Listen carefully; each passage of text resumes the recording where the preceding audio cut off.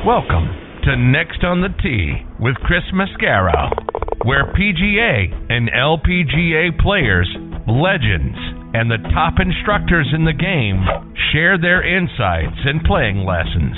Join Chris every Tuesday night as he talks with the greats of the game. Tonight's show is sponsored by TaylorMade Golf, the PGA Tour Superstore, Golf Pride, 2 Under, Zexio, Sun Mountain Golf Bags, Finn Scooters, making the game more fun, Bionic Gloves, and the Macklemore Club. Experience life above the clouds. Now, here's your host, Chris Mascaro.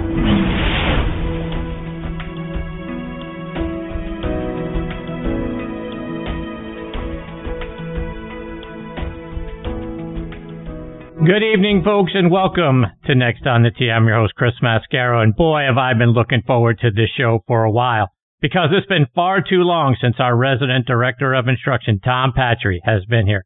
7 weeks, to be exact. I've been going through some TP withdrawals lately. I'm like Christopher Walken. Guess what? I got a fever, and the only prescription is more cowbell.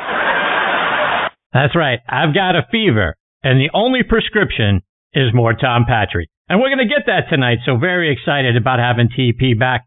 We'll talk about last week's Open Championship, what we saw from Collin Morikawa, whether Louie Oosthuizen's season is a successful one, 3 top 3s right in the majors. Is that a really good year, or is that missed opportunities? We'll get Tom's thoughts on that. We'll also talk about Jordan Spieth, Bryson DeChambeau, the Olympics, and probably 1 or 2 other things as well. Looking forward to having TP, like I say, back on the show. He'll join me in just a few minutes. Following him, I'll be joined by golf writer Jay Revel. Jay has written a book titled The 9 Virtues of Golf. So we'll talk about that. We'll also talk about his YouTube channel, where he chronicles his visit to some of the greatest courses around the country, like the Ocean Course at Kiowa Island, the Aiken Golf Club, Sweetens Cove. We'll talk about his journeys there and around the game of golf. Looking forward to having Jay as part of the show tonight. He'll join me about 25 minutes from now. Then we'll round out tonight's show with a return visit from a guy who probably knows more about the technical aspects of the golf swing than anybody on the planet, and that's Bob Grissett. I'll also get Bob's thoughts on the Open Championship, plus the adjustment that Collin Morikawa made to his putter that helped him roll in those clutch 10-footers on Sunday. We'll hear if that's something that we should be considering as well. We'll also talk about our mental approach and how we can not carry the last bad shot into our next shot. Really looking forward to catching up with Bob. He'll join me about 45 minutes from now. So there you have it, folks. More great stories, tips, and information are coming your way tonight on this edition of Next on the Tee. And as always, thank you so much for tuning in and taking the journey with me tonight. Before we get started, I want to remind you about our friends up at the Macklemore. My buddies and I were there for our annual golf trip, and folks, it's amazing there. Everything about the Macklemore is first class. We had great accommodations. The practice facility is wonderful. The on-premise restaurant called The Craig had outstanding food and service, and the course lived up to every great expectation that we had. I can't say enough great things about the Macklemore. Folks, go online to themacklemore.com to see how spectacular the place is for yourself. The golf course is co-designed by our good friends Bill Bergen and Reese Jones. And our friend in PGA Tour caddy Kip Henley said, outside of Pebble Beach, it's the most beautiful 18th hole he's ever seen. And Golf Digest agreed, by the way, naming it the best finishing hole in America since 2000. See why we're all saying that by going online to check out the course and the resort at themacklemore.com. Also, don't forget about our friends over at 2 Under. 2 Under men's performance briefs are the official underwear of the 2021 U.S. Ryder Cup team, the captain and all vice captains. They are worn by more than 30 players on the PGA and Champions Tour. They are also worn by over 70 NCAA Division I colleges and 17 NFL teams. The Joey Pouch technology provides the ultimate male asset management, delivering maximum comfort, fit, and performance, from the golf course to the boardroom to the bedroom. Find these 2 Under performance men's briefs in over 4,000 golf pro shops nationwide, all Shield sports stores, PGA Tour Superstore, Golf Galaxy, and other fine retailers near you. Go online to 2under.com. That's the number 2, UNDR.com. 2 Under performance in your pants. Use code ONTHET20 for a 20% discount at checkouts. not valid on items already on sale or NCAA license briefs. And folks, this segment of the show is brought to you by TaylorMade and their TP5 and TP5X golf balls. High draw? Check. Low fade? Check. Bump and run? Out of the sand or flop shot? Check, check, and check. No matter what shot you need to pull off, there's one ball that's better than them all, and that's the new TP5 and TP5X from TaylorMade. With a newly redesigned dimple pattern that decreases drag and increases lift, it's the number one ball in golf no matter the shot. So whether you need to hit it high over the trees, under, or maybe even through them, hit TP5 or TP5X, the one ball designed to handle it all. Check them out online by going to TaylorMadeGolf.com for more information. And now back, and like I said earlier, far too long of a hiatus has gone on since the last time our Director of Instruction, Tom Patri, has been here. Tom can be found this summer at his new location up in Farmington Country Club in Charlottesville, Virginia. So if you're anywhere near Virginia, West Virginia, or the Washington, D.C. area, and you want to get lessons from one of the top instructors on the planet who is going to help you win no matter whatever level you might be competing at, whether it's in your club championship or just with your buddies to decide who's buying the beer at the end of the round, TP's your guy. If you can't go see Tom in person, do what I did, and that's download the V1 video app and send Tom videos of your golf swing. He can help you get dialed in right through the app. Please check out his website, tompatri.com, and subscribe to his newsletter while you're on there. You can also subscribe to his YouTube channel and watch over 150 free playing lessons on there. Be sure to follow him on social media, on Twitter and Instagram, at Tom Patri Golf. And like I say, it's always an honor to have Tom as part of the show. It's been far too long, my friend. How are you, Tom? Grissett boy! Oh, how I've missed that. TP, how are you, my friend? Like I say, what I need, you need more cowbell. I need more Tom Patri. I can't believe it's been so long since you've been a part of the show. How are you, my friend? That intro was the biggest bunch of bull crap I've ever heard in my life. And you're just feeling sorry for me because my Yankees suck. Okay? And I don't need any pity right now. I don't need your pity on me right now. Just stop being all flowery and stuff. It's just not like you. Just shoot it right to me. Put it right between the eyes, man. Just take a shot. All right, you asked for it, you got it, my friend. Hey, tell me about what's going on with you. It's like I say, it's been 7 weeks. What's going on up in Charlottesville? How are things going up at Farmington Country Club?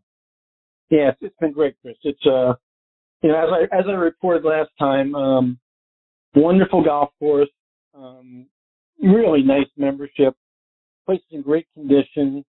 And we've had some hot weather. Our superintendent's been doing a great job. We've had some really hot weather, and he's doing a fantastic job just keeping the place alive. But it's a great facility, and the members, they've just been really nice and welcoming. Charlottesville's a cool little town, UVA in the middle of town, and it's got a cool vibe to it. It's really nice. So I'm pretty happy. I got a little reprieve this week, Chris. I got to get out of here for a couple of days, and I went up to my old stomping grounds, and I played golf up at Wingfoot on Sunday. So that was kind of fun to get out for a little while and play a little golf. So now you gotta give us the report. How was that golf course? What's Wingfoot like to play this time of year, and what was on the scorecard? The scorecard, in all honesty, was 77. We played the East course pretty far back. It was wet. It rained the night before. And, the East course is the golf course they don't play the Open on. It's the other golf course, although people don't realize I think they played 2 or 3 women's Opens on that golf course. They played USM on that golf course. That golf course doesn't have enough credit. They went through a reno a couple of years ago and did a fantastic job, lengthened it a little bit. The greens on East might be tougher than the greens on West. They're smaller. There's a lot of undulation and movement to them. Very high shot quality. It's a good golf course. I had 2 little blunders. I made a double on 10, which was a really silly double, and I three putted 17 coming in. And other than that, I really actually hit it pretty good. But you can't miss out there. If you miss on the wrong side or you get above it, you're playing very defensive golf. So considering how little I've played because I've been busy, I wasn't unhappy. I actually hit it pretty good. Tom, something else I saw that you did recently was an instructional session, I believe, with some folks over in England on PGA Learn. Talk about what that is. Yeah, that came, Chris, that's really interesting. That came out of right field. I guess it goes back to the power of social media. I was asked by the director of instruction for the British PGA to do a live Zoom seminar for the entire British PGA. They send out these weekly notices to their PGA membership over there. So it includes England and Ireland. And these guys can check in for a weekly seminar talk from a teacher or an industry person, not unlike what we're doing right now, but just for PGA members. And I was very honored to be asked. And I asked the guy when he first contacted me how he found me.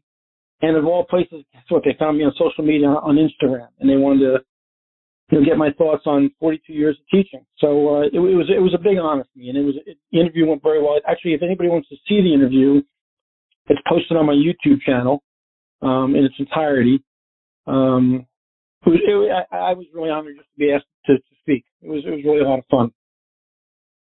Good for you, my friend. As they should have you on something like that. I'm proud of you. There you go. Good for you, Tom. So, Tom, I want to stay there over in England, if you will. I want to get your thoughts on the Open. Collin Morikawa is now an impressive two-time major champion. He wins the Open, and this is what blows me away, Tom. He wins the Open having really never played links golf. I mean, he went and played the Scottish Open, which was his introduction to links golf, and he finished tied for 71st there, but then he turns around and wins the Open Championship. How's that possible? Well, I'm not taking anything away from the victory, but he got, I think, fortunate in the sense that, there was really no bad weather. It was really not a lot of wind. And yet the golf course wasn't really super firm either, because they've had some rain previously. And I'm not taking anything away from the victory because I've played that golf course, because I don't care how nice the weather is. That golf course is hard as hell. And the sight lines are very difficult off the tee. A lot of blind shots, really hard to get your lines right. He drove the ball spectacular, I thought. I mean, just spectacular. And 24 years old, how composed is this kid? How mature is this kid? How far beyond his years is this kid? I mean, if you don't like Collin Morikawa, you just don't like getting up in the morning. I mean, it's just unbelievable. The kid is. I mean, I'm a fan. I mean, I just think he's so impressive, and I love the fact that here we have somebody, rising through the ranks, and he's not a bomber. He's not very big. He's not incredibly strong. And I think the comparison to Tiger is not a very good one at all, because he's not the same kind of player. I mean, he's not Tiger overpowered a lot of golf courses. This kid is not that player. He's a plotter. He's methodical. He's I would compare him more to Ben Hogan than I would to Tiger Woods. He's very, very methodical. Everything is very well thought out. He's very even-keeled. He never gets too high, never gets too low. I just think it's incredibly impressive, Chris. Incredibly impressive. And Tom, but is that why he is like Tiger Woods or maybe a Jack Nicklaus back in the day, because of his mental approach? He doesn't get ahead of himself. He doesn't seem to get too high or too low, like you just mentioned a moment ago. Is that maybe he doesn't hit it as far as those two guys do or did? But is that how you would compare maybe to Tiger from a mental perspective? I mean, I think all the guys that I've always been impressed with, Chris, on tour, whether they're historically before us or in our own generation, guys that I really admire are guys that just can control themselves emotionally. It's so hard over a 4-day golf tournament. You're going to have some ebbs and flows. You're going to get in some funny spots. You're going to have some very difficult situations. And to be able to stay mentally strong through those bad stretches and still, come out the other end of the tunnel clean. Jack was unbelievable at that. Certainly Tiger was incredible at that. Hogan was incredible at that. Byron Nelson was incredible at that. And this kid seems to have that too. And then we look at people like Bubba Watson or Bryson DeChambeau, and not so much, So I like that kind of demeanor on the golf course. He just rock solid. So I would agree with you in that respect. Yes, like Tiger. So let's expand on the other thing you said. Guys that may not be as good controlling their emotions out there. And one of the guys that you didn't mention that also comes to mind that may be a little bit in that category is Jordan Spieth. And he went out, he had a final round 66 in a major, which is an outstanding finish. But if you go back to the way he finished the third round on Saturday, he goes bogey, and that one of the first bogey was on 17, obviously, with a wedge in his hands. And you know how great he is with the short iron, but he ends up making what I would say is an unforced error on 17 to go make a bogey. And then to finish with an 18-inch putt on 18, another thing that you would say, Jordan Spieth's not missing an 18-inch putt, but he does. And now instead of being right there one stroke behind and maybe in the final group, now he's 3 strokes behind going into Sunday. I don't know, Tom, one of the things that concerns me about Jordan is that I don't know if he loses focus or the pressure starts to get to him a little bit. We saw it in 17 at the Open Championship on the 13th hole where he hits that ball so far right. It was incredible. And then, he collects himself, which was outstanding. But I'm a little concerned on the mental side for Jordan. I don't know. What are your thoughts? Well, Chris, I have to agree to 1,000%. I think Michael Grell has got his hands full in that bag. I mean, he's just like a Mexican jumping bean. He's all over the place all the time. And, I think, listen, Jordan Spieth is an incredibly talented golfer. No doubt about it. I mean, he's got a great record. But since that one hot year, that, incredible year he had, we haven't seen that much great golf since then. We've seen a couple of spurts here and there, but not with any consistency. And I don't quite understand, how he approaches the game mentally. I still think there are some things in his golf swing that look really funny to me, and they don't seem like things that are incredibly hard to fix or get your hands wrapped around when you're that good of an athlete. I'm not a big fan of how Spieth behaves on the golf course and how he goes about it. And I'm certainly not a big fan of what he seems to be missing that's highly fixable in his golf swing. Tom, another guy I want to get your thoughts on is Louie Oosthuizen. Now, look, Louie has had a great year, 3 top 3s. But I'm with for Louie. I love Louie. I'm a big Louie Oosthuizen fan. Everybody will tell you that. And I'm a little disappointed that he didn't bring one of those home. I mean, he finished tied for 26 at the Masters. If you look at, his performance in the 4 majors, T2 at the PGA, 2nd at the U.S. Open, and now tied for 3rd in the Open Championship. We know he's had leads or been right there in the final group in those 3 majors. I don't know. It's sort of the glass is half full or the glass is half empty. When you look at Louie's season, and we know he's made a ton of money, but is it a successful year having 3 top 3s in a major, or are those 3 missed opportunities that might not come back around again? I think they're both, Chris. I think that, you cannot call this a bad year by any stretch of the imagination. You're playing against the greatest players in the world in 4 pressure cookers, and you played some fantastic golf. Now, I think this last one, he kind of stepped on his own hands coming down the stretch. And, he did it to himself. Any of those other ones, I thought he played great golf from start to finish, and he got beat. And sometimes you play great golf and you get beat. And you tip your hat to the guy who beats you and you say, well done. This one was a bit of a giveaway. If you look at his last round score of 71, he was the highest score by, I think, 2 shots over everybody in the top 12, I think. So he didn't play a great final round. And, the blunder on the par 5 from bunker to bunker was obviously probably the defining moment of that round. It took all the wind out of the sails.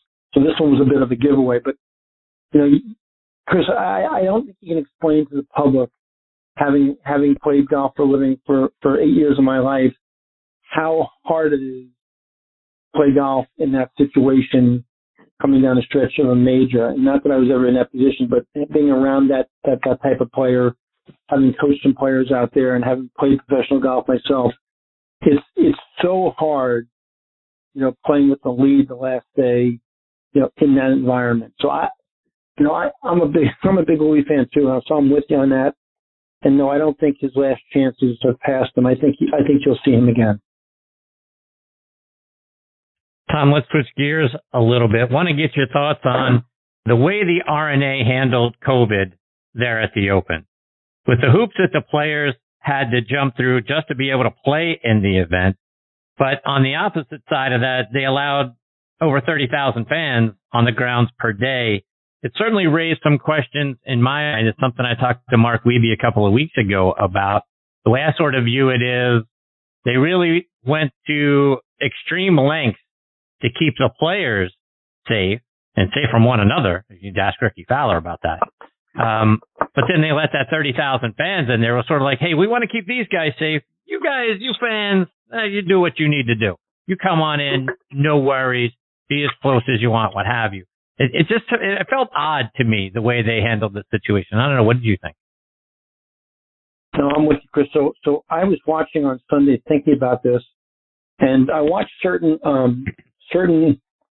runways where players walked from green to tee, walked off a green to the next tee, and, the ropes were up, and there were these little alleyways they walked through, and they weren't very wide, and they had packed with fans on one side, packed with fans on the other side, and they certainly weren't 10 feet away from either side of the rope, and fans reaching over with their hands hanging out and trying to touch the player and shouting things at him.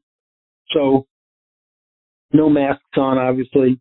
So is that safe for the player? So you have 30,000 people on the property.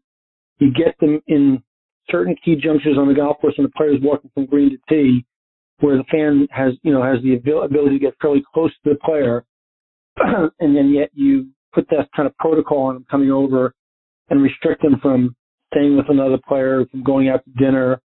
Listen, at Memorial, when John Rahm went through that situation, those players were told, if I'm not mistaken, and I could be wrong on this, were told at the beginning of the week that, listen, if you test negative at any point during the event, you're out. Do what you want to do. You can do whatever you want to do, but just understand, if we go through a fast test in the morning, you test positive, you're out. So why not use the same protocol? I am long done in my life as a professional with both the USGA and the RNA. Sorry, long done. I just think, and I'm going to get in so much trouble here, but I don't really care. What a bunch of knuckleheads. I mean, just a bunch of knuckleheads running premier events. They're just not qualified to do it. They continue on both sides of the pond to make incredibly poor decisions, whether it's course setups, whether it's protocol, and we can go on and on. I just don't get the thought process. I don't get it. So let's take that a step further and talk about poor decisions. Now we're days away from the Olympics over in Tokyo, and we've known for well over a year that, Japan is a hot spot for COVID. We have athletes testing positive who are already over there. There's not going to be any fans at any of the venues, so the athletes are going to be out there achieving great things, but there'll be a couple of people clapping for them. It's like we held an Olympics and nobody came.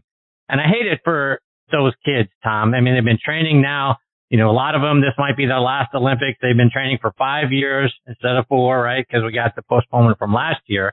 Others have been training their whole lives to have sort of the thrill of the crowd and achieve it, achieve great things, winning whatever the event that they're going to be playing in. But no fans. You may end up testing positive, so you miss out on the whole event anyway. They've got these crazy cardboard beds for these guys and gals to sleep on over there, which is another nutty thing. It's a whole different topic. But your thoughts on the Olympic situation? So I don't know if you saw the article this morning in USA Today by Christine Brennan, who's over there covering this, I guess. And she made reference to, and I don't know the exact number, but quite a few people already tested positive over there. And she didn't say this outright, but what she implied in the article was she thought there was a fairly good chance that you're not going to get through the end of the first week of these games before they're stopped and canceled. I mean, you look at NBC Sports, you look at the Japanese infrastructure and what they stand to lose. It's in the billions and billions of dollars. Something like 50% of the Japanese population has not been vaccinated and doesn't want to be. You've got these people over there that are coming from all over the world. Okay. And now you've got a myriad of negative tests already. Positive tests already. And the implication is that maybe these games they start, they don't finish. And then you have billions of dollars of lost revenue to the host country. And like you say, Chris, the most important thing is not the dollars. It's these Olympic dreams of these people who trained for years to this situation. And because they haven't taken the right precautions, that their dreams are going to be wiped out. And, a lot of these people will not have a second chance. It's not good. It's obviously not good.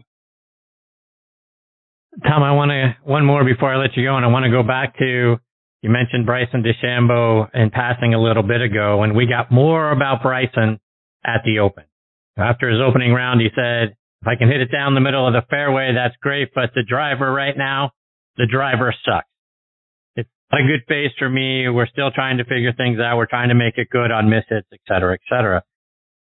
Do we need to cut him some slack for that kind of comment? Because we all know these guys are sort of ushered right in after a round, right into the interview table, and then they're asked a bunch of questions. They don't get an opportunity to kind of cool down, and maybe if they've had a frustrating round, to kind of let that sink in and move on.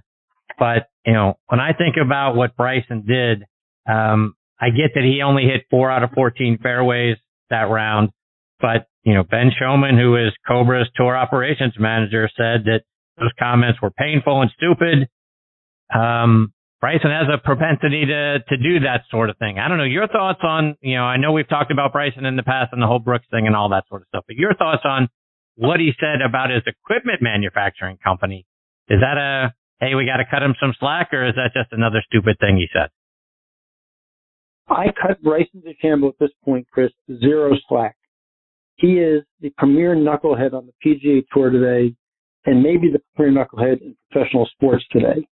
I mean, we have the Koepka thing, we have the beef me up thing, we have the driver thing now, we have the caddy situation. It's just like one thing after another. I mean, how many times are we going to hear this kid do something absolutely off the charts, and we're going to cut him slack again? Listen, if I'm the president CEO of Cobra Golf, and that comes across the air at a major in a press conference, when I'm paying you a lot of money to endorse the product and play the product, and I've been bending over backwards with 9,000 tweaks to your equipment because you're out of your mind, guess what? 15 minutes later, you'd have a blank space on your bag. Yes, I have no time for Bryson DeChambeau, none, zero, not even a whisper. Tom, before I let you go, remind our listeners about your website, all the great content you've put out there on your YouTube channel, and how they can follow you both online and on social media. Chris, before I do that, as I like to do almost every time I come on here, and for everybody listening, we got to thank Chris Mascaro for putting on content every single week. And listen, I'm excluding myself in this comment for sure. Bringing on some really talented people, telling great stories and relaying great information to the listener out there.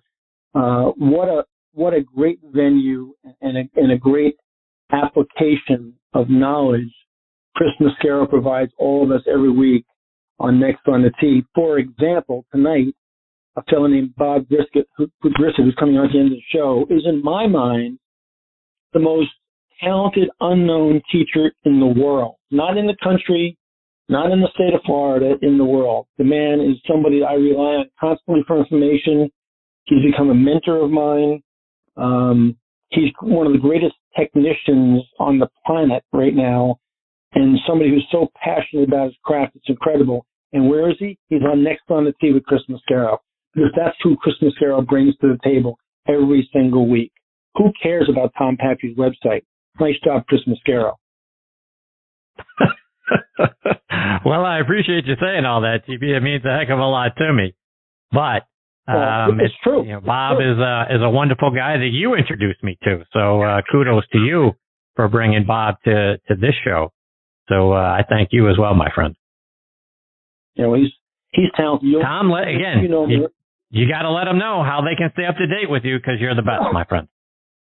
TomPatri.com is the website, Chris, and then, like all of us, all the social media venues, LinkedIn, Instagram, Twitter, Facebook, all those places. And, of course, the YouTube channel has become a lot of fun. And I'm just about to start filming probably 20 to 30 more tips here coming up pretty soon. Actually, I'm going to film about 20 of them this week, as a matter of fact. It'll take us a couple weeks to edit them, but there'll be 20 to 30 new ones in there within the next month. I can't wait for that. So, folks, go on YouTube. Make sure you subscribe to Tom's YouTube channel because there's a lot of great content that's already there. Again, over 150 videos right there. And then he's going to add 20 to 30 more. You don't want to miss it. Tom, I can't thank you enough for taking time out of your busy schedule to come back and be a part of the show. You're the best, my friend. I look forward to catching up with you. Actually, you're right back on the show next week. We usually go every other. We got you and Bob Ford next week, so looking forward to those conversations. Oh, really? 40 next week? Wow, that's like being with royalty. Please tell Bobby Grissett I said hi tonight, will you?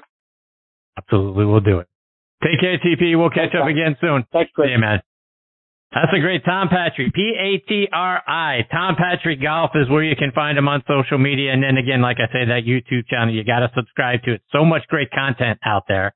And if you're nowhere near Virginia and you still want to get a lesson from one of the best instructors on the planet, make sure to download the V1 video app and send Tom a video of your golf swing. He can get you dialed in through that app. He's fantastic. Look forward to catching up again with Tom next week. Before I get to my next guest, Jay Revel, I want to give a shout out to a few of our sponsors, starting with our friends over at Squares Golf. Are you like me, always considering new golf equipment? Maybe a new driver? Well, I'll tell you what, let me reset your thinking because I discovered Squares golf shoes.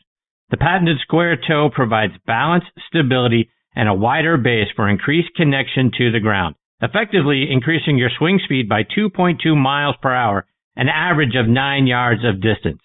Independent tests prove it. That's right. It's proven in science. Go to squares.com. That's SQAIRZ.com and get Squares 30-day money-back guarantee. Use promo code DISTANCE for $20 off. Remember, distance comes from swing speed, and swing speed comes from your connection to the ground. And folks, I wouldn't tell you about it if I didn't experience it for myself. I've never felt more stable in my golf swing, which allows me to swing faster and launch it further. Squares, the distance golf shoe. I also want to give a shout out to another new sponsor, Bionic Gloves. Do what you do better with Bionic Gloves. Whether you're looking to own the golf greens, improve your workouts, or get your hands dirty in the garden, Bionic Gloves has you covered. Designed with a hand specialist, Bionic Gloves feature patented innovations that help improve your grip. The strategically placed anatomical relief pads also prevent calluses and blisters, while the web and motion zones allow for greater dexterity and flexibility. Head over to BionicGloves.com to find the perfect glove to up your game.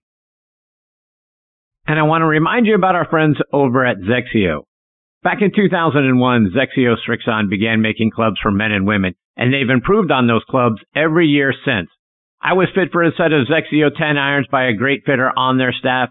He got me dialed in, and they feel and perform fantastically. They are by far the best irons I've ever played.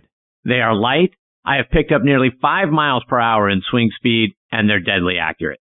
Every part of Zexio clubs are made exclusively for Zexio. Like I say, everything is light and balanced. Swing weights are made to give us the highest smash factors. The best part of getting fit for Zexio clubs is hitting it higher and straighter than ever before, changing your game. Zexio clubs are a Golf Digest Hot List Gold winner for 2021. Congratulations to Zexio Ambassador Inbee Park for her 5-stroke victory earlier this year at the Kia Classic.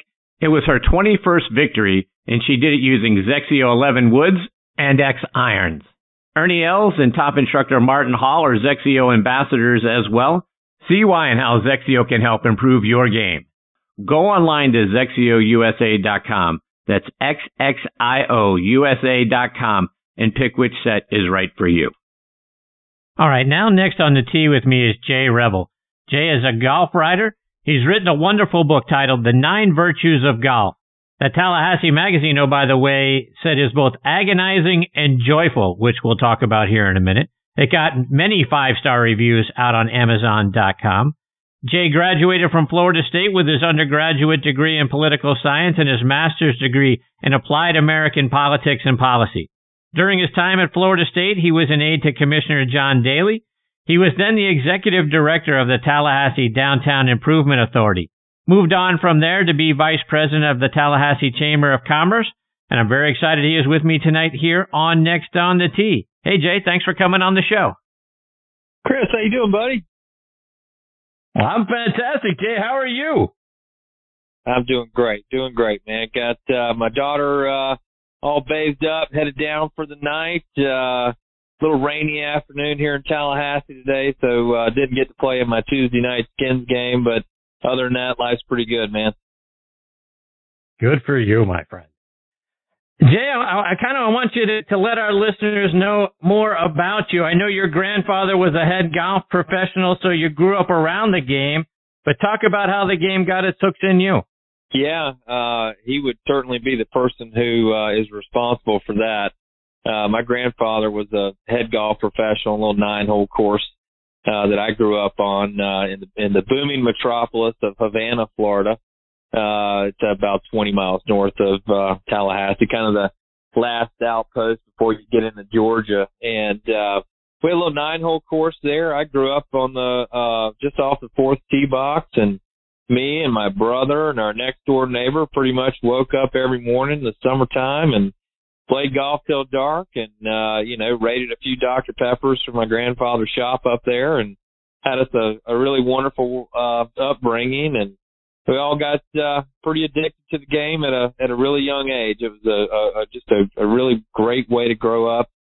And as I continued to grow with the game, I migrated to the maintenance crew. Eventually up there, started mowing greens when I was about 14 years old, and had a lot of fun getting to know the game from that perspective. At the same time, my uncle was his name's Ben Bates.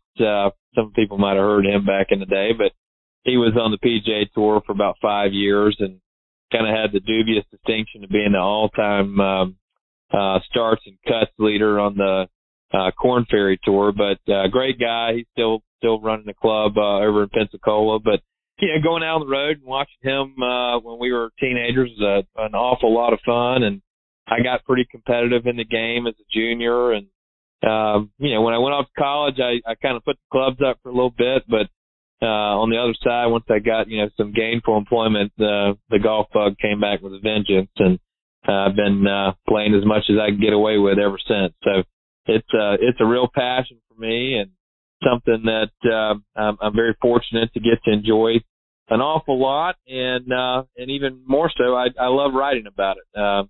A few years ago, I really started making a habit of putting my thoughts about the game on paper, and I'm lucky to have a few folks that like to read it from time to time. So yeah, let's talk about that. Your book, again, it's titled The 9 Virtues of Golf, and it's different. Correct me if I'm wrong, but the way I took it, Jay, is more like a collection of essays. Talk about That's how right, your book is different from everybody else's. Yeah, I tell everybody I write J. Revel stories, and those are stories about the way that golf interacts with my day-to-day life. And the funny thing about it is the more I start putting those out in the world, the more I find there's an awful lot of people who share very similar experiences to mine. I write, essays about what it's like to try to, sneak away from the house with a baby and, play a few holes before dark. I write about how much I enjoy playing with my dog, Leon, at my side here at our local club. I write a lot about the things I like to look for when I travel for golf. I write a lot about, the title of the book comes from an essay called The 9 Virtues of Golf, which is sort of an ode to the golfer I wish I was. I just try to, pour my soul, the golfing soul that I have, out onto the pages. And, I've been so fortunate to have people write me notes and emails and letters from around the world who have read those stories and connected with them and say, I feel like I'm walking those fairways with you. And I understand the conflicts of having to be someone who works and helps provide for his family and, tries to squeeze in a few holes from time to time. So I've got a pretty deep golf obsession. There's no doubt about it. And every day I feel like, the realities of my world come into conflict with how much I love the game. And it's kind of become the focus of a lot of my writing. And, I also have done quite a bit of reporting work for outlets like the Golfer's Journal and Golf.com and the Keller Magazine and some others. So I don't just write Jay Revel stories, but those are the ones I probably enjoy spinning out the most. And Jay, talk about your grandmother and how she inspired you and took you to many of your junior golf events and why she's the reason why you titled the book the way you did. So talk about her and the influence that she had on your life. She's a wonderful woman, and I'm a very blessed young man to still have her in my life and a big part of my life. When I was growing up, Gramps was running the shop, and Mom and Dad were working hard trying to keep food on the table and pay for some of those entry fees to his junior tournaments. And my grandmother a lot of times would take us to tournaments and events, and was always there to root for us, and just a really special woman. When I think back to my early childhood, I can remember her reading me stories at night. She had this book of virtues, and she would read these stories to us, a lot of these sort of classic children's tales, so to speak. And when she would read those, she would not just talk about them through the lens of, this is the kind of things we should aspire to be, but she'd always put a little golf twist on them too, which was really fun. And, 20 years later, I was, putting the pen to paper one day, and I was thinking about her a little bit. And I just always can still hear her voice when I'm out playing golf. We all get a little upset from time to time when the ball doesn't bounce our way, but I can kind of hear her whispering in my ear saying, don't forget, you need to conduct yourself in an appropriate way while you're out here on the golf course. And that was just a huge influence on me. And hopefully I can live up to that golfer she wants me to be still. And it helps when I can kind of write down those thoughts a little bit. And Jay, Tom Coyne wrote the foreword for your book, and Tom is another tremendous writer, a New York Times best-selling author. His books include a course called Scotland, a course called Ireland. Talk about your relationship with Tom and how you got him to do the foreword of the book.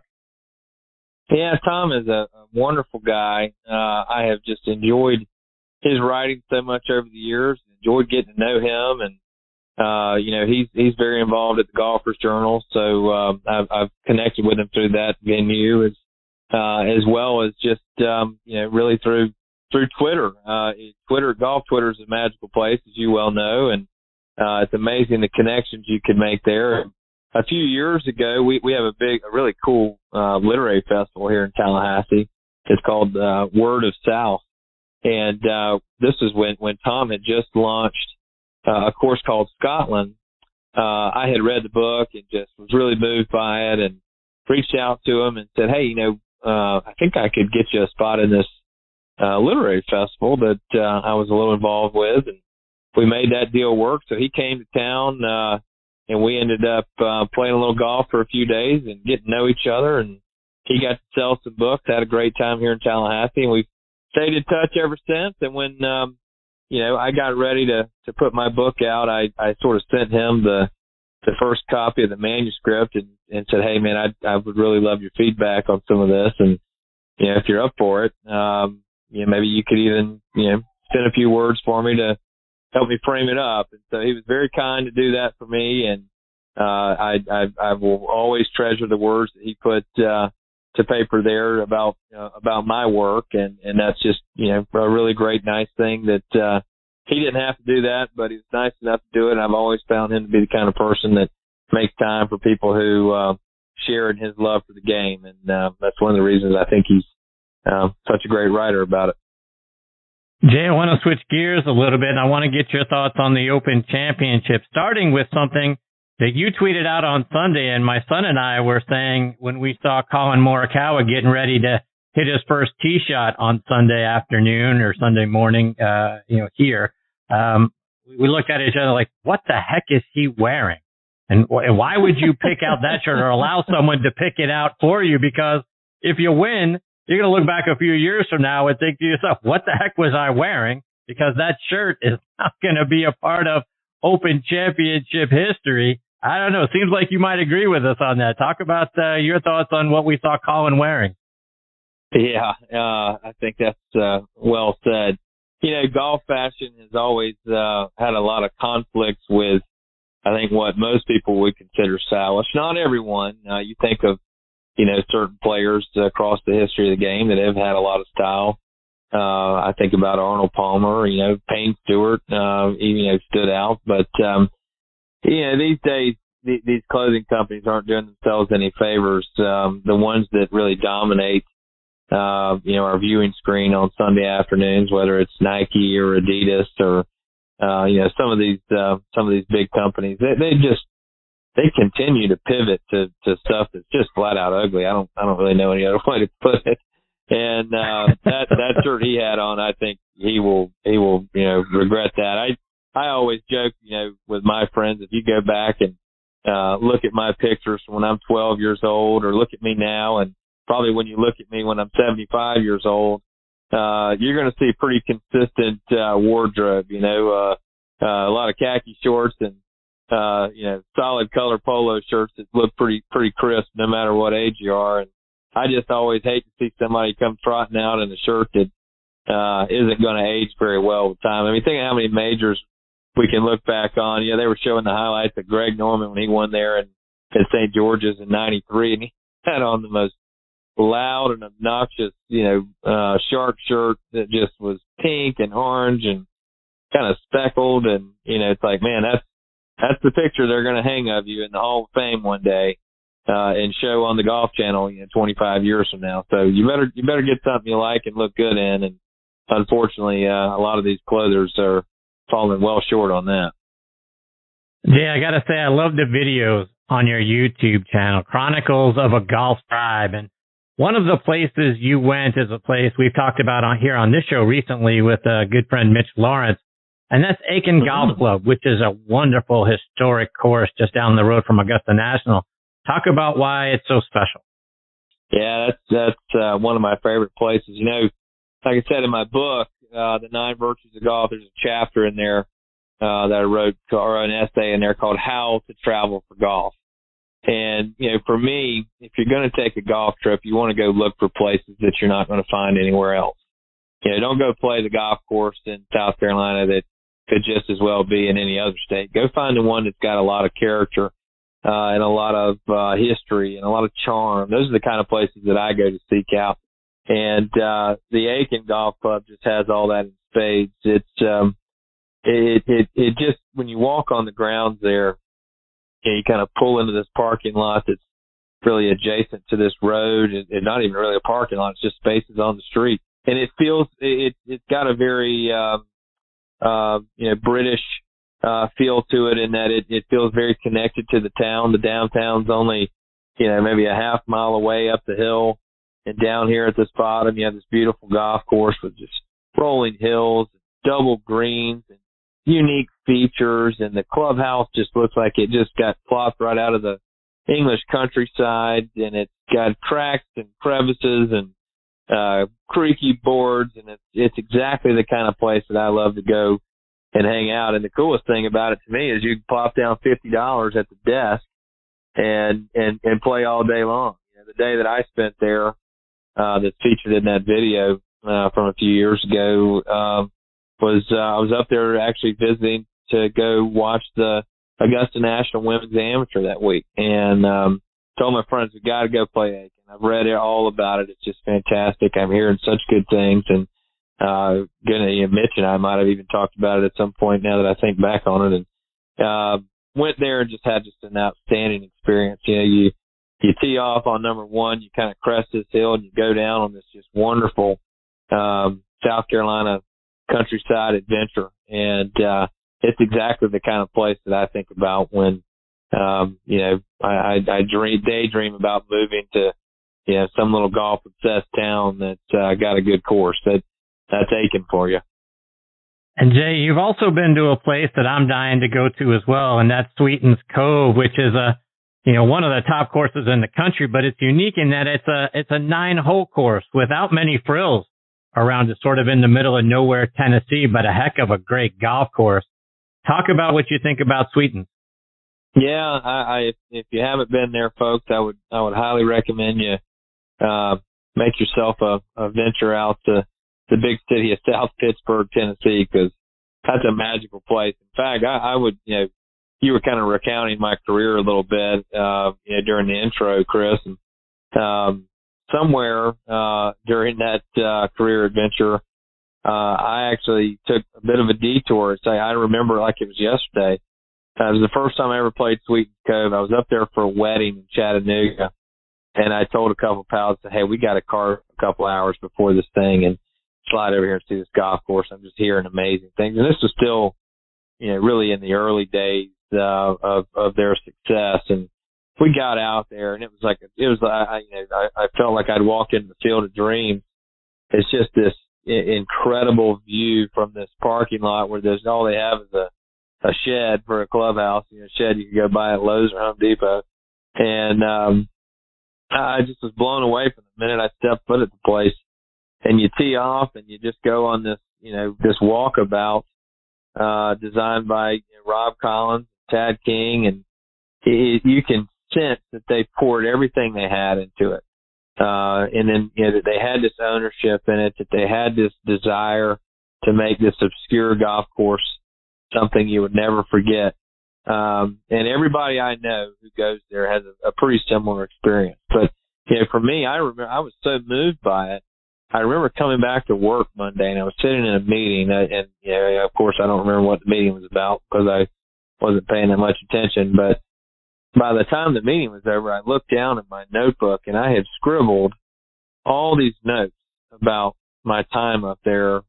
Probably, I think we might have played the first, the full 9 holes, and then gone back out for about 4 or 5 holes more, knowing we had to get back to this wedding. But I had scribbled down all these notes, and I noticed I had written a couple one-liners, and the next thing I know, I've got this essay that I wrote about it. And if you've ever seen or followed the guys at Sugarloaf Social Club on Instagram, they're some good friends of mine, and I sent them a copy of it and said, hey, I don't really know what this is. I don't really know what to do with it, but it's some feelings about a great place for golf, and what do you think? And they liked it, and so they said, well, why don't we publish it on our site, and we'll see how it does, and we'll see what people think. And they published it, and an awful lot of people read it, and I started getting feedback, and Rob Collins reached out to me himself, and I got this feeling. I said, man, that's pretty cool. I think I'd like to do this again.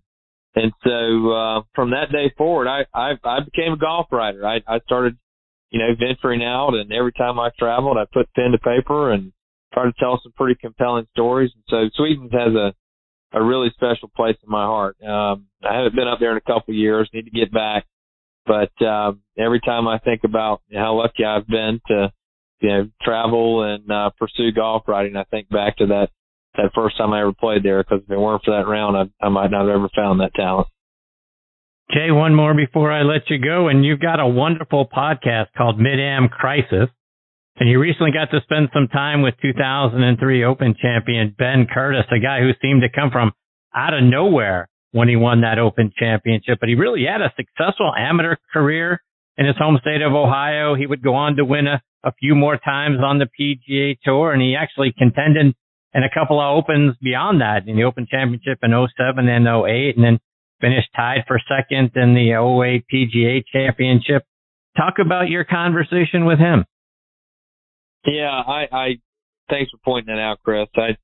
I launched the podcast, Mid-Am Crisis, back in October of 2020, and it was just something I sort of started on a whim. I said, I want to have a new outlet to have in-depth conversations with my friends from the golf world.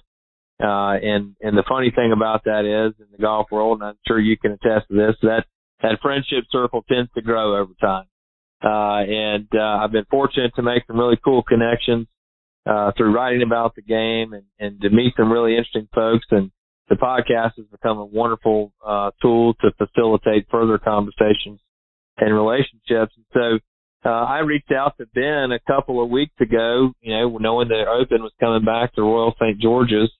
I think he kind of gets a bit of a raw shake. People kind of chalk him up as a fluke winner. But again, to your point, he's a 4-time winner on tour and was on a winning Ryder Cup team for the USA and had a lot of other close calls and a very competitive career, which is, not easy to do. And the fact that he won that major in his first start in a major, first start in the British Open, I just have always found that to be an incredibly compelling story. So I reached out to Ben and said, hey, would you like to come on and talk about that a little bit? And he spent about an hour with me. And it was so neat is he went and took me through, a day-by-day account of that week. And as funny and interesting and gripping as all of the details of the tournament itself were, I think the thing that was so interesting to me was that he took his wife into London for a whole day of, tourist activities 2 days before the tournament started because he didn't know if he'd ever come back again.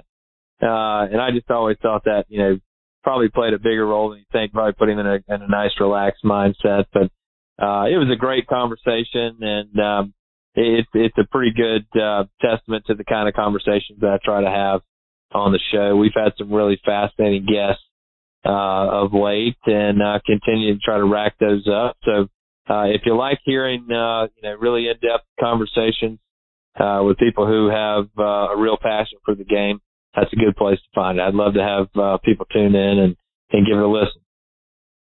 Well, to that end, Jay, talk about where they can find the podcast and then how they can also stay up to date with all the great things you're doing on your website and then follow you on social media as well. Yeah, absolutely. So the main home for most of my things online is jrevel.com. That's about to go through a little bit of a renovation soon, but it's got pretty much a good place to find everything all in one stop. I've got a new newsletter out as well. If you go and search Mid-Am Crisis on Substack, I'm actually publishing some regular essays and musings under that same Mid-Am Crisis name there on a weekly basis, which has been fun. And you can find the podcast, Mid-Am Crisis, on anywhere podcasts are available. And be sure to hit me up on Twitter. I'm just at @JRevel.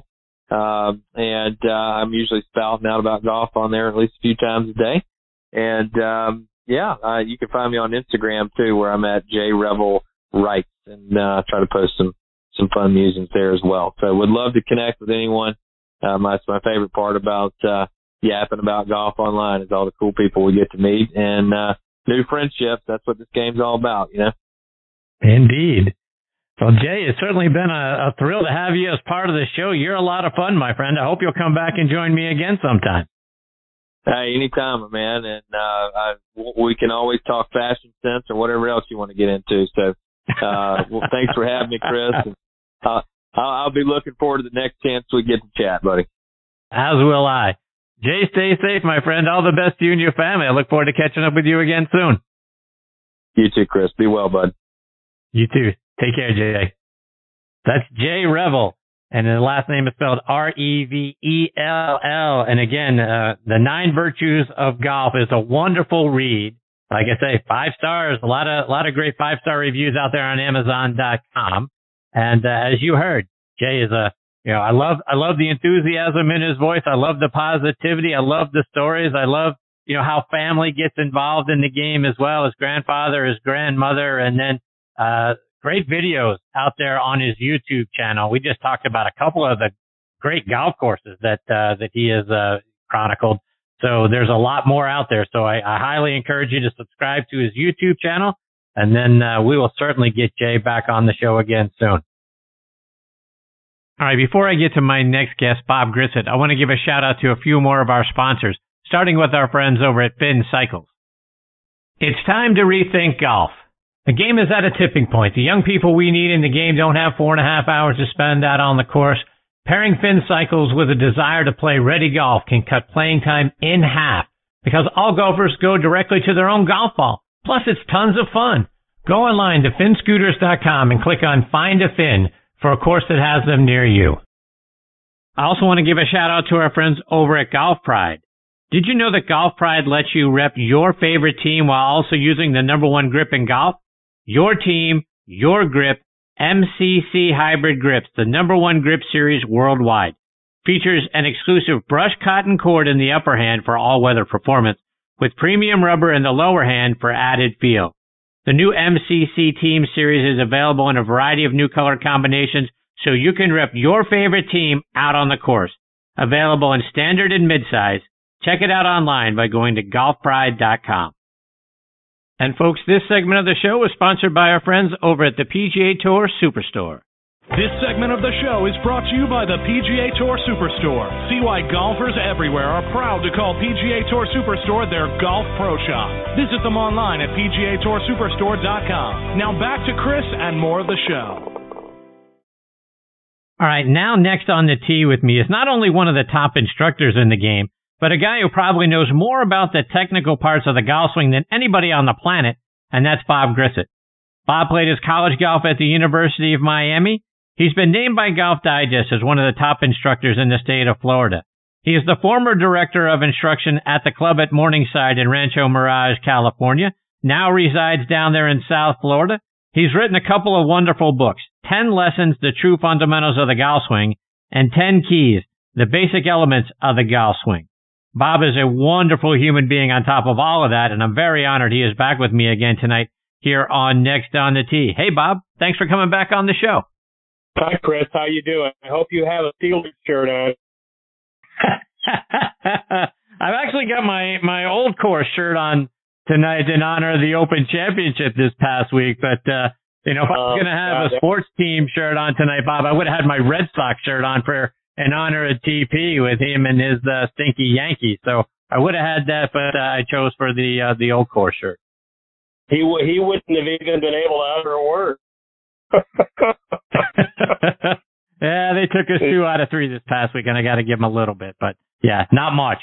So, anyway, how are? It's been a minute, Bob. How are you? I'm doing okay, Chris. Just chugging along, trying to get people worse.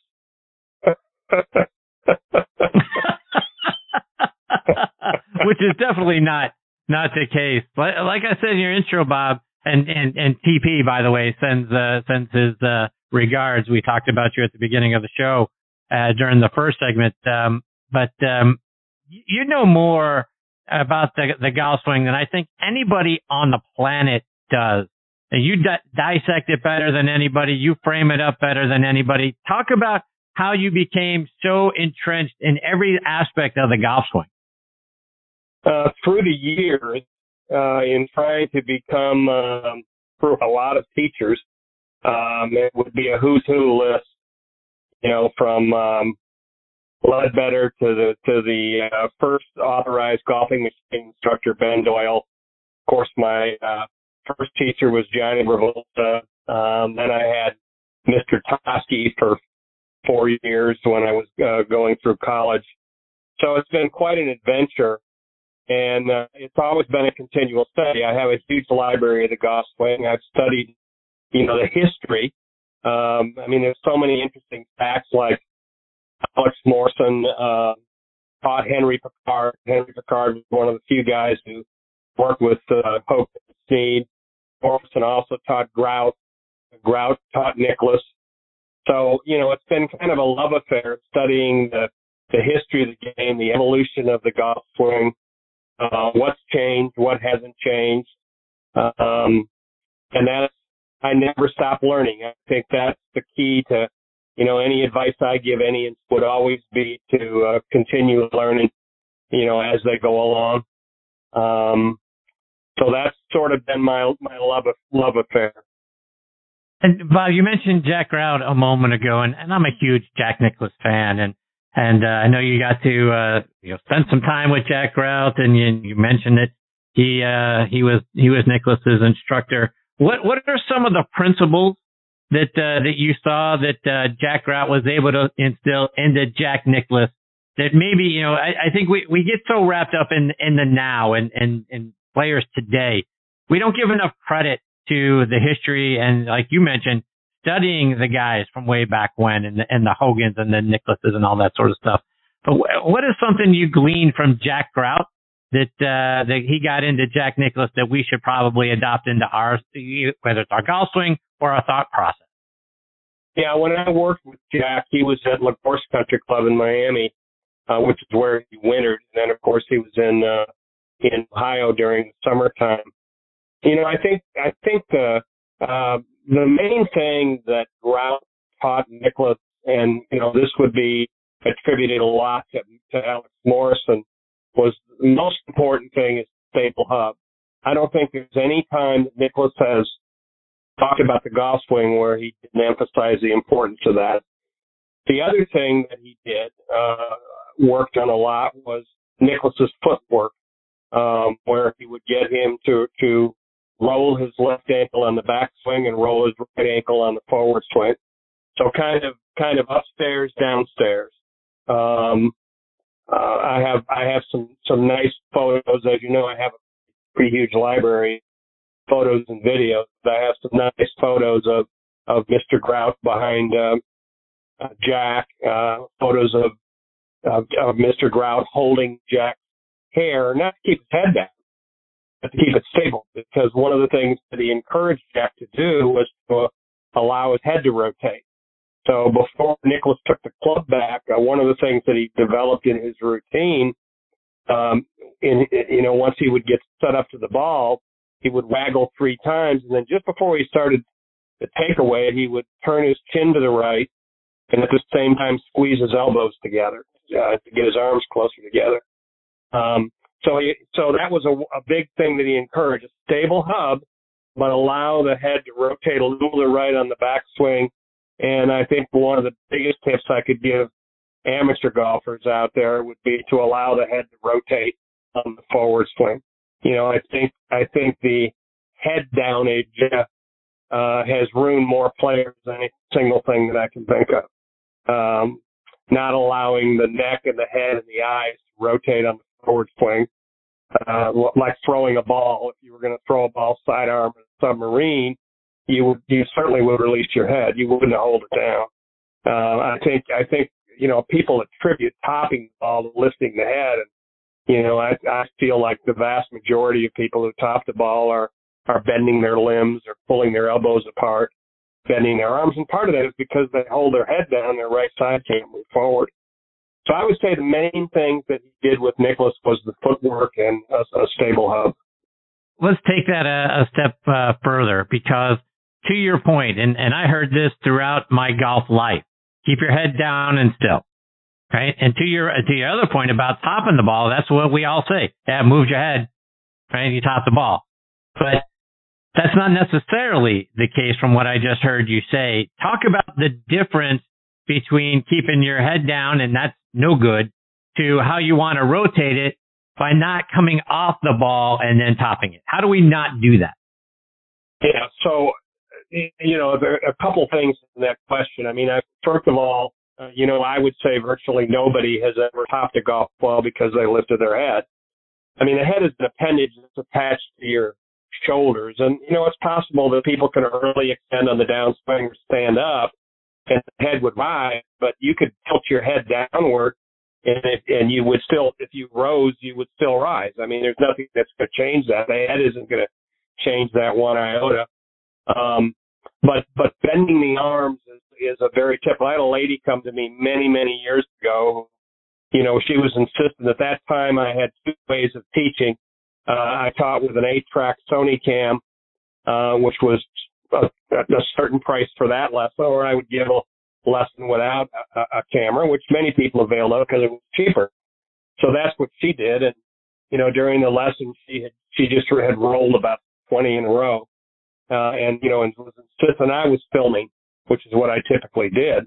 And at that time, using an 8-track Sony, which is as big as a car.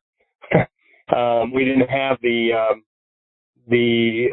analysis software that we had today. So what I had to use was I had to plug the 8-track into an 8-track player on a TV, and then I had a book of pictures that I would make comparisons. But in her particular case, her head would drop 12 inches on the downswing. But her arms would, and obviously if you have an inch deficit there, you're going to hit the ball or the top of the ball.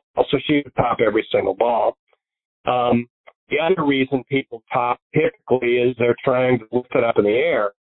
So then what happens is they stay on their back foot and they kind of flip their wrists. And the club, although you generally hit fats and thins, and, you know, a lot of times they'll top it from there. The best drill that I use to help people learn to rotate their head and yet keep it the same height. Now, keeping it the same height isn't the same as keeping your head down. Another favorite is keep your eye on the ball. Well, you know, one guy that I worked with for many years had won the national blind championship 15 times, and I certainly never told him to keep his eye on the ball. The ball is a stationary object, which is different than other sports. Play baseball, you don't really, you know, the pitch could be a lot of different spots, but the golf ball is sitting on the ground. So my favorite drill, I think, that would help most people is a head-on-the-wall drill where you take the crown of your head and you put it against the wall.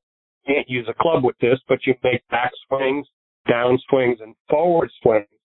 And that'll not only keep you stable, but it'll also keep the same height. But you got to allow your head to turn a little bit to the right on the back and turn completely through on the left as you go forward.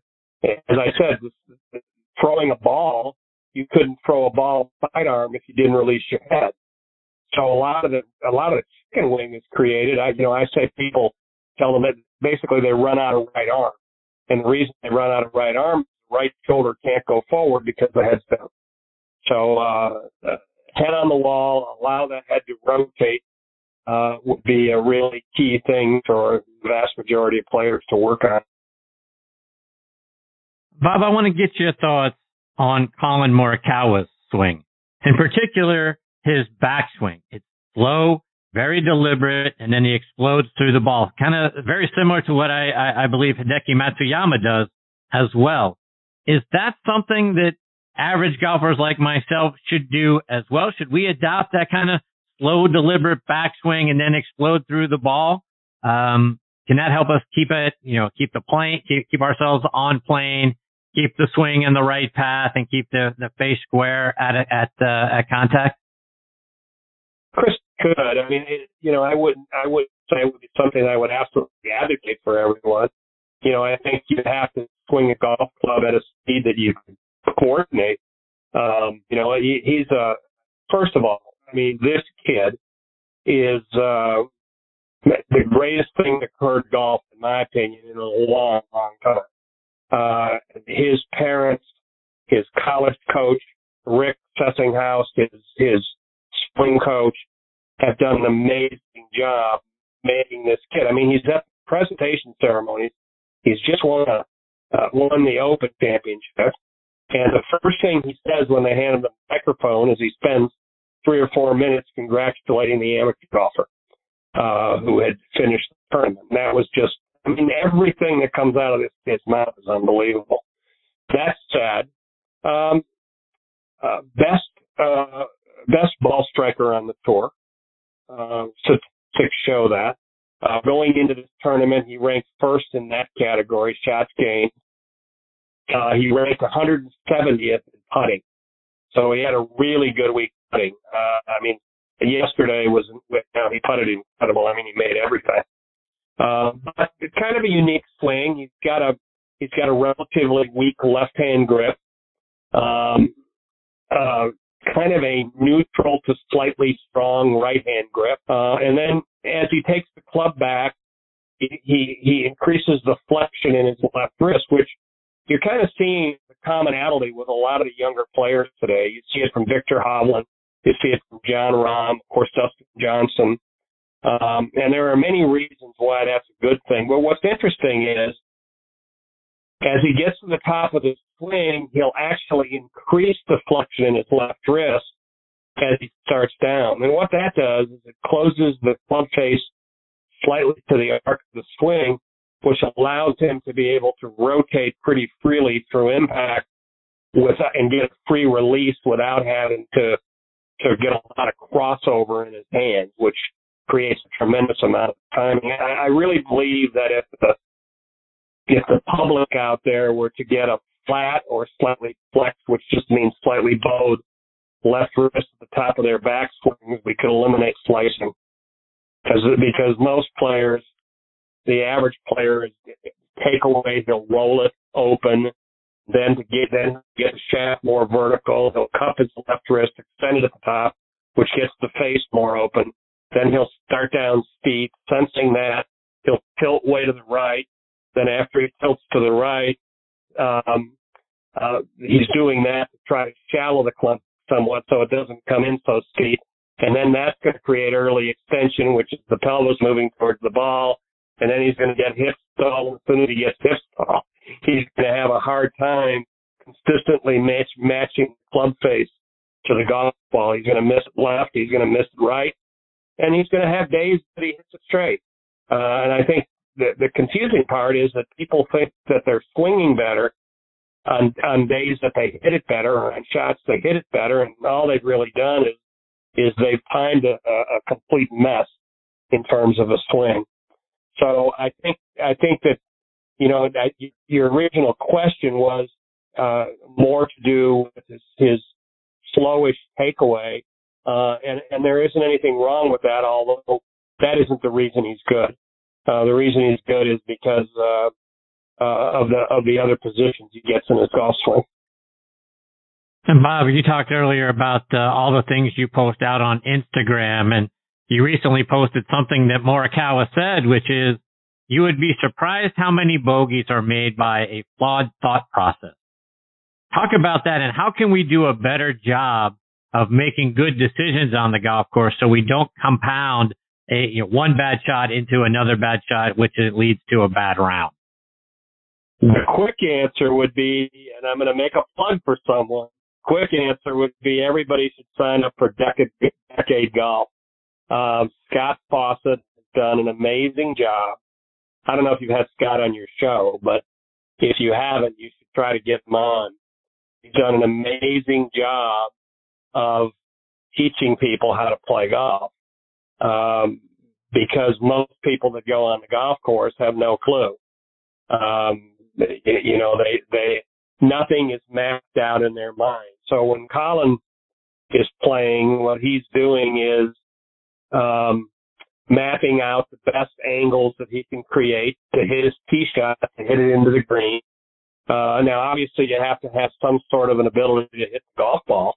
But I still think that, when I've given playing lessons to people, the thought processes, the way they chip and pitch the ball, I mean, it's unbelievable. So I think a lot of people would do a lot better. And I think golf pros should be giving more playing lessons on the golf course and watch their thinking and teach them how to be able to save shots. But Decade Golf does a remarkable job of exploiting that, or telling people, a simple example, when you have a par 5, and you have water down the left side, you have your fairway, and then over on the right side is a few trees. So the question would be, where should you aim? Well, the one place you don't want to hit it is the water. So the aiming isn't necessarily try to hit it in the center of the fairway. The aiming there might be to hit it over to the right. Even if you hit it into the trees somewhat, you can still make a 5.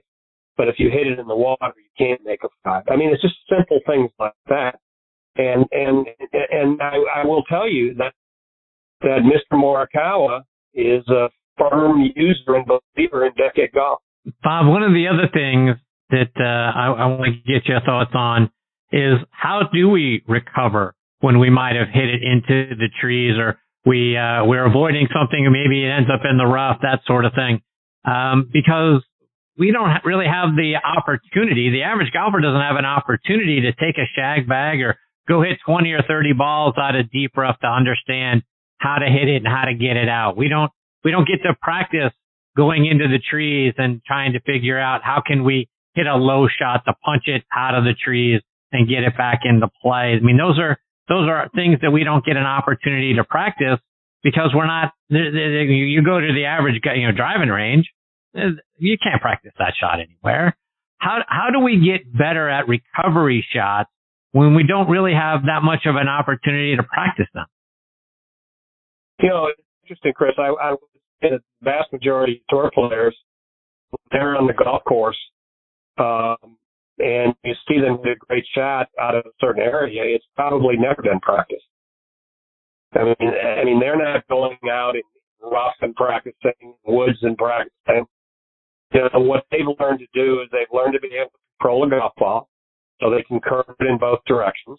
And they can hit the ball on different trajectories, and they can control that. DJ in his short game, works on 3 or 4 different trajectories going into the green, depending on that. But the answer to your question is you can't be afraid of making bogey, because trying to hit a hero shot, you're going to make a double or triple. And the thing that kills anyone in scoring is 3 putts and penalty strokes. You just get, and I would add into that double bogeys and triple bogeys. And you would be shocked and surprised how many times you hit you're in the trees and you hit the ball out into the fairway, and then you hit an iron out of the green and make a putt for a par. I mean, it's going to happen. Not every time, but it's certainly going to happen more often. The point is the percentages and your total scores will go down, that type of thing. And that gets back to decade golf again. Now, what the tour players do rehearse, I believe the basis of a golf swing is a punch shot. I think that's the first thing that I'm teaching people to do. I'm teaching them to have break finishes and a punch shot, because they're going to press the ball. They're going to hit it solid. They're going to control the low point of the swing, which is the most important thing. That's going to produce a more compressed shot and a more consistent hit. So I spend my days getting people to finish chest high. I mean, the interesting thing about this is that arguably Tiger may have played his best golf hitting stingers, and stingers are punch shots. And he's sort of got away from that a little bit, but over the past, in his comeback the past couple of years, he started hitting a lot of stingers again. And, I pray to God every day that we can see him play again. It's just, so in answer to your question, I think not trying to hit the hero shot, not trying to hit a shot you're not capable of, because again, the shots that Colin hit on a couple of the greens that he missed yesterday, he hasn't practiced those shots. I mean, he's practiced a flop shot, so he knows how to do that. But the circumstance that he may be under, where how much green he has to work with, where he has to land the ball, that's native talent. He's got the ability to be able to hit that flop shot and be able to judge the distance and the various lives that he may get into. I suppose that when he was over there and under the circumstance, in fact, I don't suppose I saw him do it. I mean, there was times there where he was putting the ball in deeper areas. He did a lot of short game practice, it seemed, and he was putting the ball in higher grass to just see how we react. That you can do. I mean, most amateurs can do that. But most amateurs, we can quote our friend Mr. Patri that most amateurs never practice short game. Tom is pretty. I'm sure he ended the show today with those 3 words, right? He didn't end this show, but he has certainly pounded that into my brain over the years that TP has been coming on. So you're absolutely right. That is something that we should be doing more of. And Tom is right by pounding that in my head, because as Gary Player has said throughout the years, right, the majority of the game is played from 100 yards in.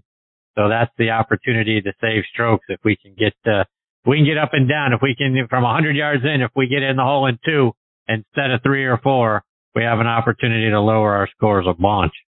I want to talk about the mental side of the game for a moment, because another place that we tend to go wrong is we get down on ourselves when we've had a bad shot, and we carry that into the next shot, maybe into the next couple of holes until we calm down. I know Mr. Hogan used to always say the most important shot in golf is the next one. And Dustin Johnson likes to talk about, I hit a shot, and wherever it lands, I go find it, and then I hit the next shot. So you got to learn to leave the last shot in the past, and a lot of us aren't good at that. How do we become good at it? Well, I would start with the first thing you shouldn't do is when you get on a par 3 that's 174 yards over water, that you reach in your bag and you pull out an old ball. That's the first place I started. I wouldn't do that because immediately you're in the water, right? And then that's going to be self-fulfilling.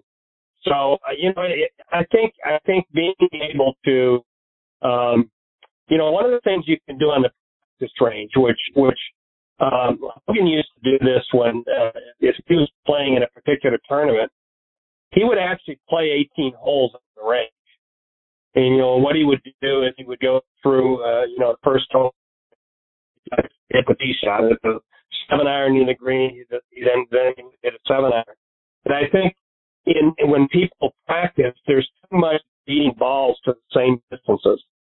When I work with my tour players and we're using either a foresight or a TrackMan, that's one of the things we do is we'll go through almost a whole day where we're just calling different distances out for each shot, because that's what you encounter on the golf course. So I would encourage people when they practice, to stagger what they're doing. Hit a 40-yard wedge shot, then hit a 7-iron, and then hit a driver, and then go back and hit a 20-yard shot. I think that's the way that you should practice, because that's what's going to happen on the golf course. You're not hitting 7-irons 160 yards each time, whatever distance you hit it. And I think that in terms of the mind, this is a hard thing for people, but you're a human being. You're going to miss golf shots. Hogan also said, golf is not a game of perfect. It's a game of great misses or good misses. And that's what's going to happen around the golf course.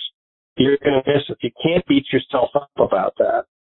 You should have some sort of an idea. I think that if a person has been trained correctly by a professional, a good coach, he should have some idea of when he hits a bad shot, why he hit it.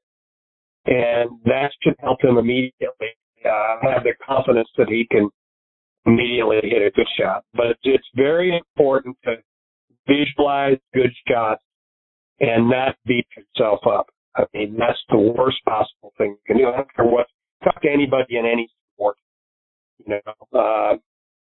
Muhammad Ali was asked one time about, one of the reporters said, told him that he was arrogant. And he said, no, but I'm definitely convinced.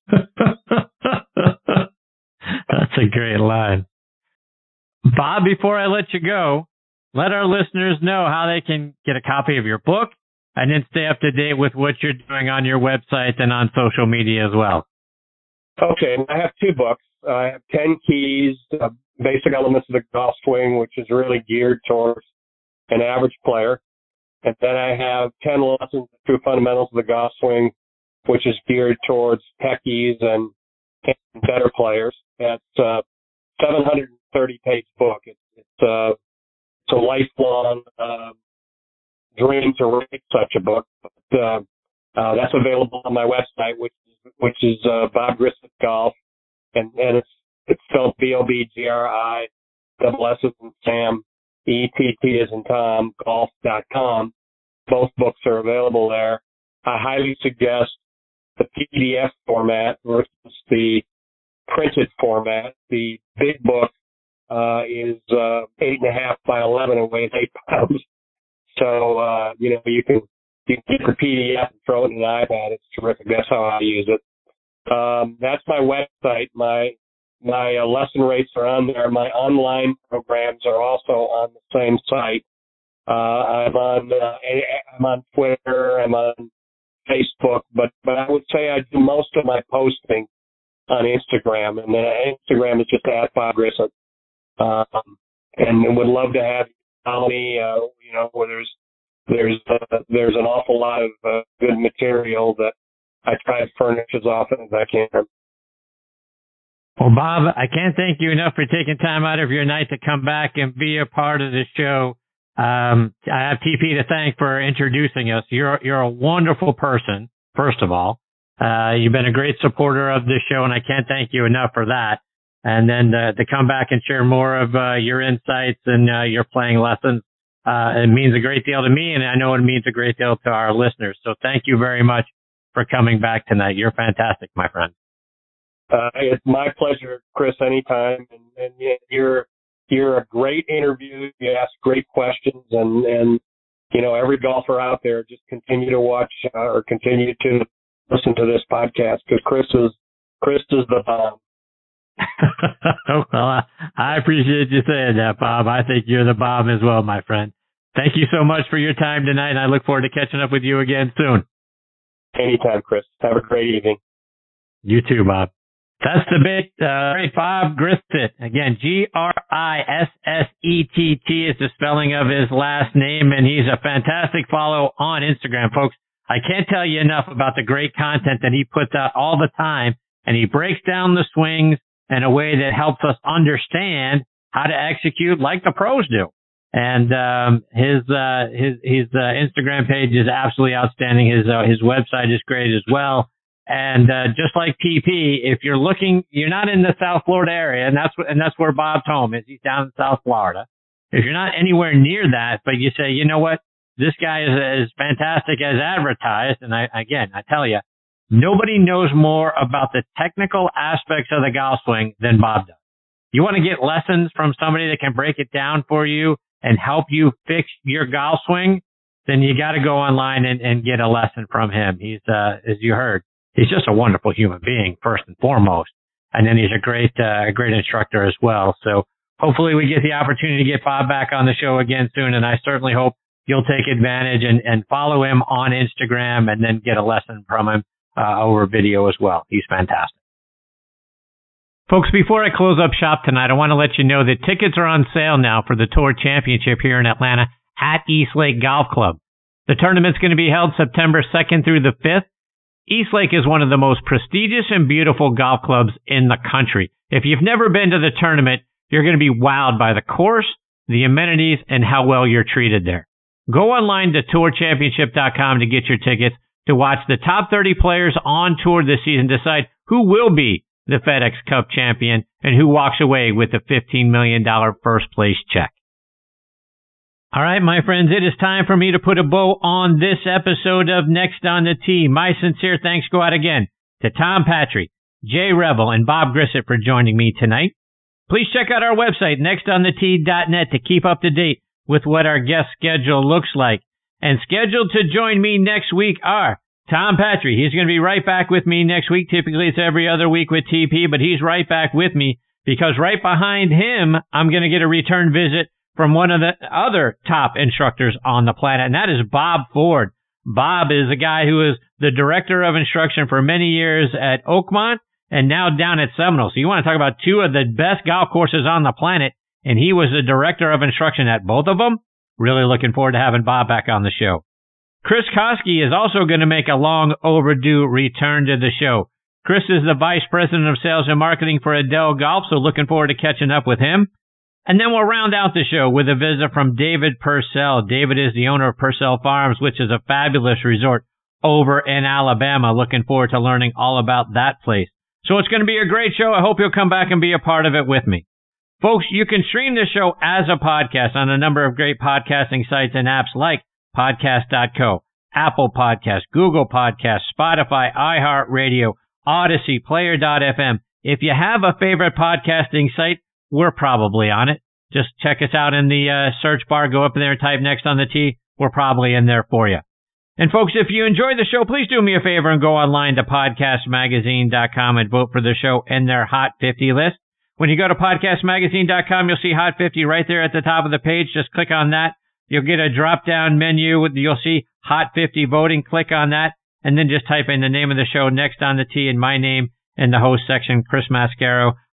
I really appreciate your support, folks. You got us into the top 20 last month. We're actually at number 16.